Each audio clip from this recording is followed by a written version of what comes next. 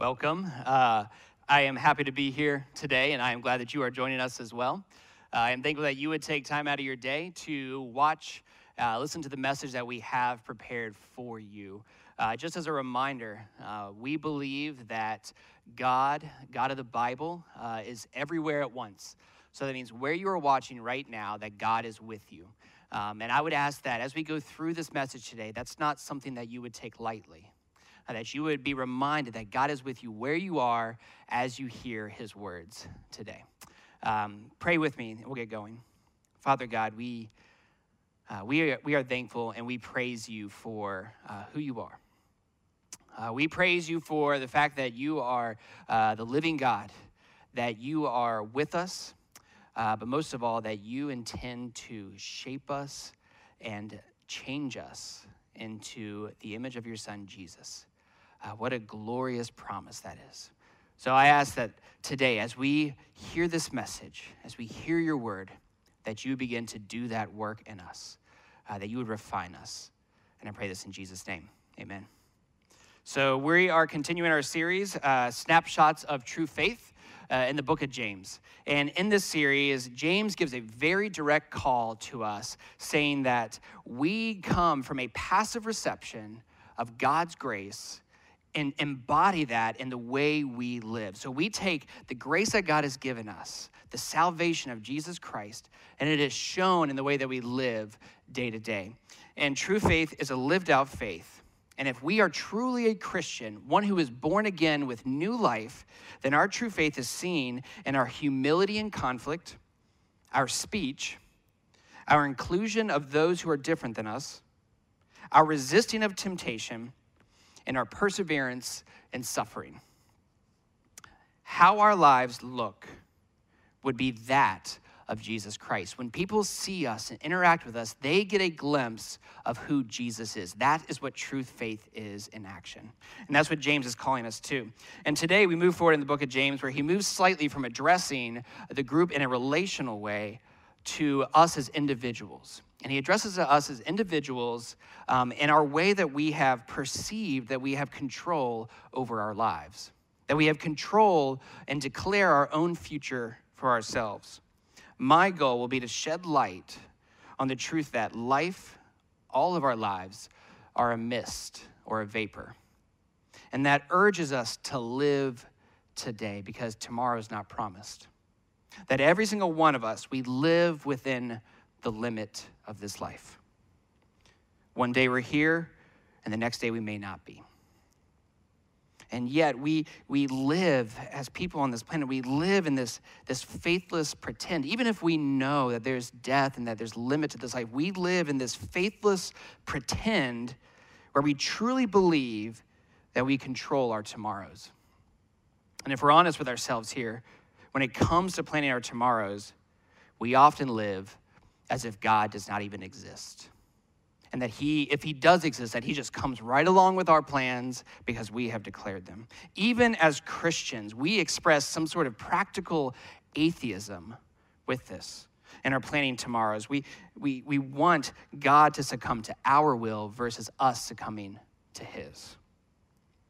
Whom James declares it is God who actually determines our steps. It is God who directs our days, and it is God who completes our lives. Now, I don't think I have to spend much time trying to convince you that we don't have control of our futures right now. I think probably for the first time, at least for our own lives, where we've realized that our tomorrows are not what we planned them to be. You look at the cancellations of schools, of graduations, of summer trips being postponed or maybe canceled altogether, or maybe even just casual trips into town to do who knows what. Those things that we've considered and assumed that we would have tomorrow have been taken away from us, right from our very hands. In fact, those across the globe are experiencing this themselves. Across the globe, we're being awoken and realizing our finitude. We're realizing that we live in perhaps a fantasized, independent control over our lives.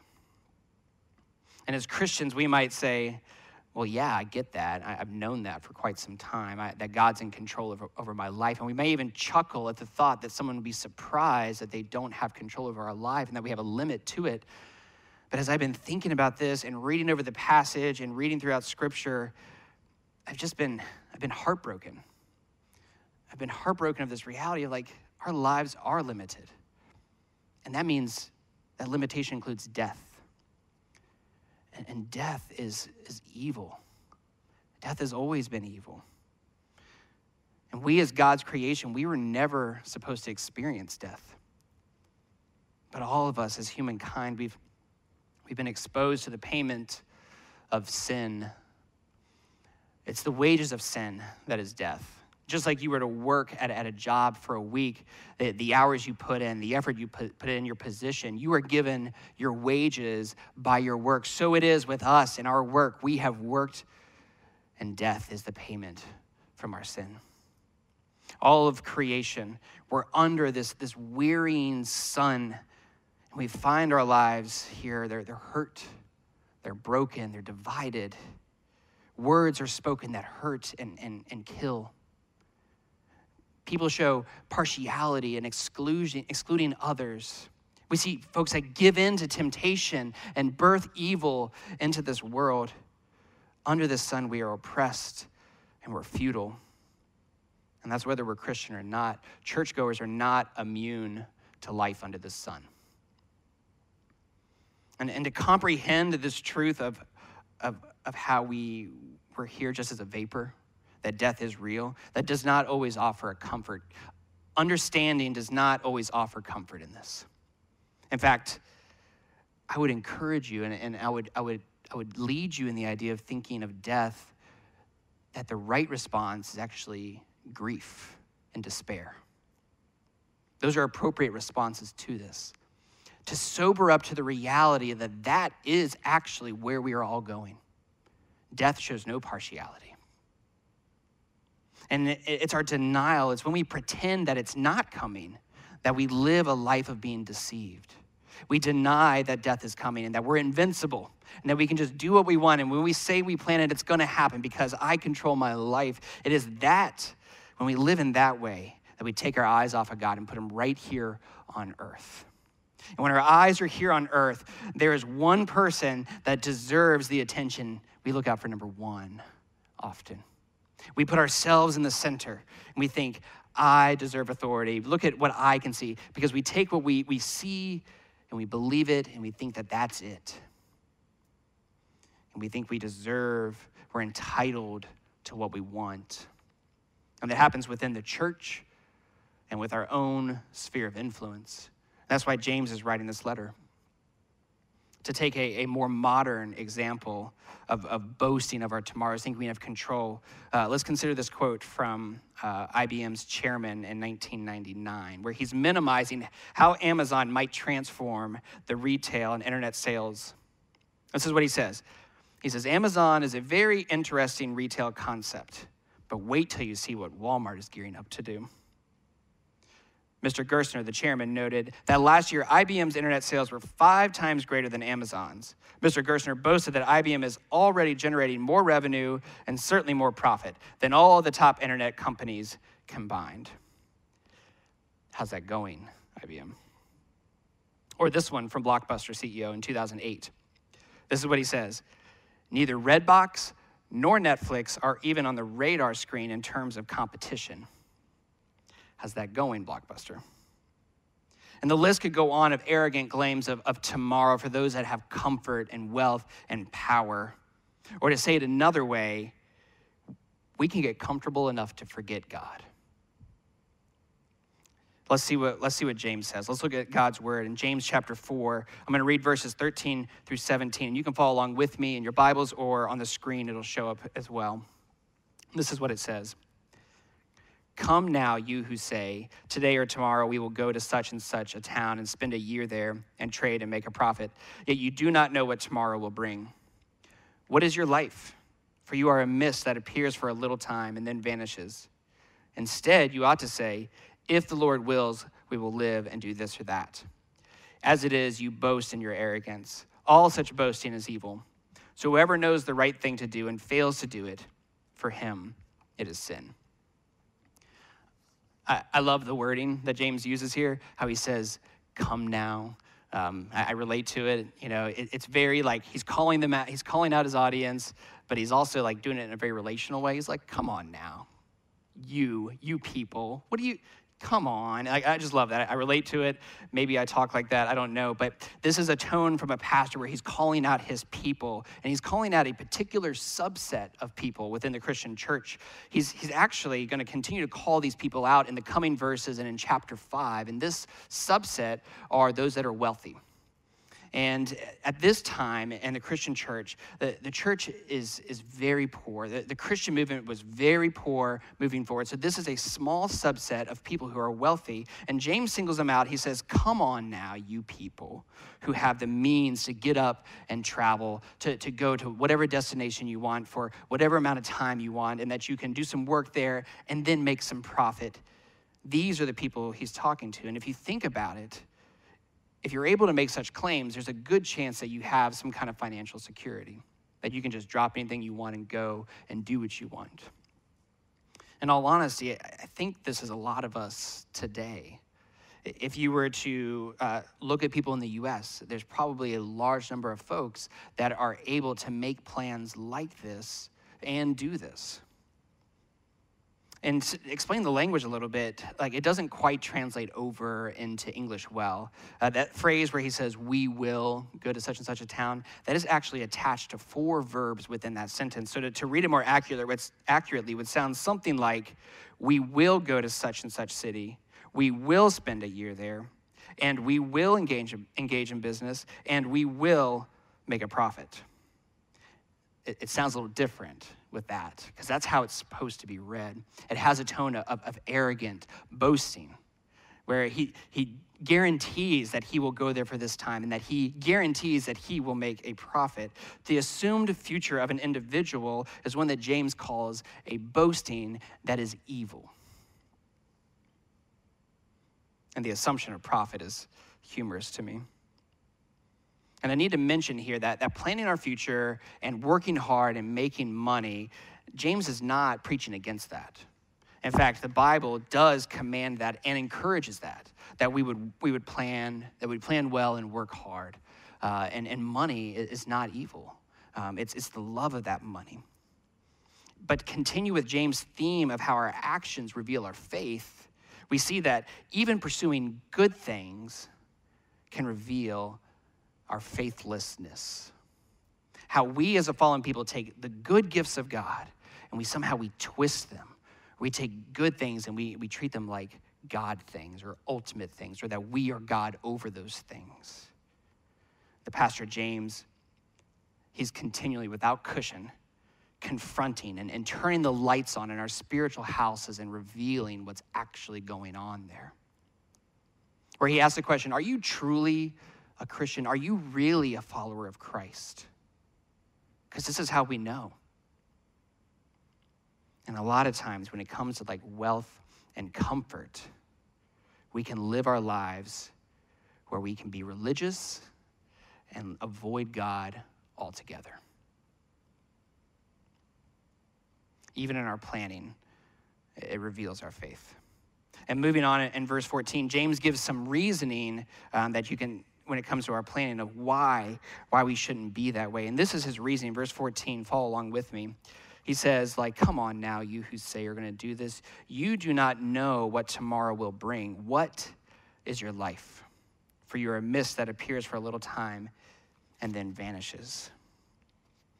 See, the tension here is that death is certain for us all. Like, we know that death is coming, but we just don't know when. And so there's a tension there where it's like, hey, I know it's coming, but I have no idea when it's going to happen. And in fact, we are all closer to death since the beginning of this sermon, just as a way of encouragement. He says that we are just a vapor. We're just a mist. And this would be familiar imagery for his audience that received this letter, because their location, what is now modern-day Syria, is on the eastern side of the Mediterranean Sea. And from the coast, there would be this huge mist that would come off the coast, and it would be a thick, like fog and mist, and they would see it, and it would be there, and almost like you couldn't even see through it at some places. And as that mist moved in, it would hit the desert, heat, and sun, and it would vanish like that. And James says, what is your life? It is like that, here and then gone. No matter how real and tangible and actually existent it is just gone. James says, what is your life? You're a mist. This is a huge hit on the self-esteem movement, where it's like, I am special. You are special, but you're also a mist. And this reality of how we're here for a little and then gone the next, this is true for the righteous and the wicked. This is for good people and bad people. This is for the nice and the nasty, the believer and the unbeliever, the honest truth teller and the lying deceiver, all go into the ground in the end.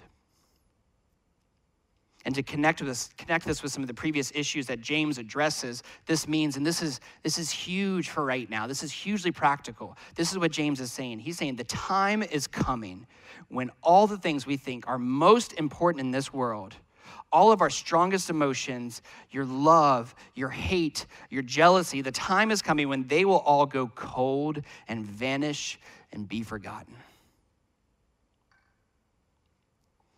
It's heartbreaking in some ways. In the end, death truly makes no sense to us. And death leaves us frustrated. It leaves our faces tear-stained with perplexity and confusion. And because death is like that, life works like this. God comes to us in Jesus, and he says, trust me, walk with me, love me. Put your hand in my hand. Believe my word, for I have known your death personally, and I have defeated it with my power. I live, and true faith in me brings life for you today. For I am your hope in this life and the next. So now, dear follower, you may die well. James is pointing us to die well. And to die well means to live well. To die well means that we realize that death is the limit that God has placed on those who aspire to be gods. The book of James is just that. It's a rebuke, it's an exhortation to those who aspire to get the glory and the entitled status that only God deserves, to arrogantly and outwardly demand that our own good laws would be followed by those around us. And if they don't, then they should be judged and cursed. It's no wonder that James hits so hard. You see what is on the line here? God says, I will give my glory to no other. And James says, and I will make sure of that. To die well means to realize that I am not owed tomorrow by God. And it's only because of his mercy that I am not consumed today. And hear me when I say preparing to die well. It doesn't mean drawing the curtain and dressing in black and thinking morbid thoughts. It's not what that means. Preparing to die well means thinking about how to live well today. It means that I have been laying up treasures in heaven, that I have been putting my heart there, that I know that my days are short, so every moment I have is for God and for his kingdom and for his glory. My life is not my own. I have been bought with a price, and it is for Christ who I live. Because God, he is one who is completely outside of time. That means he is outside of time, and he is the one that holds our today and our tomorrow. God right now sees this moment, and he also sees when Peter denies Jesus. God sees this moment, and he sees George Washington crossing the Delaware. This is who God is. He sees it all at one time. He is huge and majestic. This is the one that holds your tomorrow and today in his hands. And it's those truths that cause me to to love God more. He gains my affections with that. He gains my reverence with that. He gains my humility with that type of truth. He proves that he is generous and that he is merciful to give me another day. And in verse 15, James says, instead, you ought to say, if the Lord wills, we will live and do this or that. You see, it changes. It went from we will do this to if God wills. True faith decentralizes us and it puts our minds into what's actually going on. We recognize that we were never actually in control of this ship at all. This is God and his hand controlling my life. And if the Lord wills your tomorrow, let's live in it. For yes, we will return to dust from which we came. But the one that formed us out of the dust also breathes life and purpose into that dust. His very own breath is in us. His very own image is on us. And his very divine purpose is through us. So if you have today, live in it as God has demonstrated in Christ. If you have today, cherish that moment, knowing that your true faith can be seen by others and influence those around you. Don't settle for this idea that you can't teach an old dog new tricks. Rather, apprentice under James, learn under the word of God. Be apprenticed by Jesus himself, where we learn humility, where we learn maturity, where we learn suffering, where we learn love, where we learn speech, where we learn true faith that actually leads to life and life everlasting. You see, to live well and to die well have the exact same lifestyle. It is one that is found in submission to God and his word. And if that sounds disappointing to you, then I would venture to say you don't know God very well. For submission and following after God, this is where you find joy. This is where you find peace. This is where you find contentment. This is where you find steadfastness to make it through your suffering. And this joy that you have is so infectious that those around you may just catch it. James states in verse 17, to take what you know about life and death and show it in your everyday life. Take what you know about God. Take what you know to be true. Take what you know from your conscience that's pointing you in this direction. Take that and show it in your today. Otherwise, it's living in sin. It's sin of omission. It's choosing to not do the right thing. It's choosing to be ignorant. It's willful ignorance, and ignorance is not bliss. It's just ignorance. And to truly live, to submit to God and to follow after him. We're not going to find some man in the sky with a beard on a throne waiting to zap us when we mess up. No. What we discover is the Father of lights, who is like the host who welcomes us into his kingdom and brings us into the most lavish banquet for us to enjoy together. So I ask, are you living today like you're a vapor? Let's pray. Father God, forgive us for living in pretend. Forgive us for living in arrogance, thinking that our tomorrow is within our control. And Father God, we praise you and thank you that you are actually the one to control these, because you are so good and generous. May we trust our days to you. And if you will that we would gather again, may we have such praises to sing of your name. In Jesus' name, amen.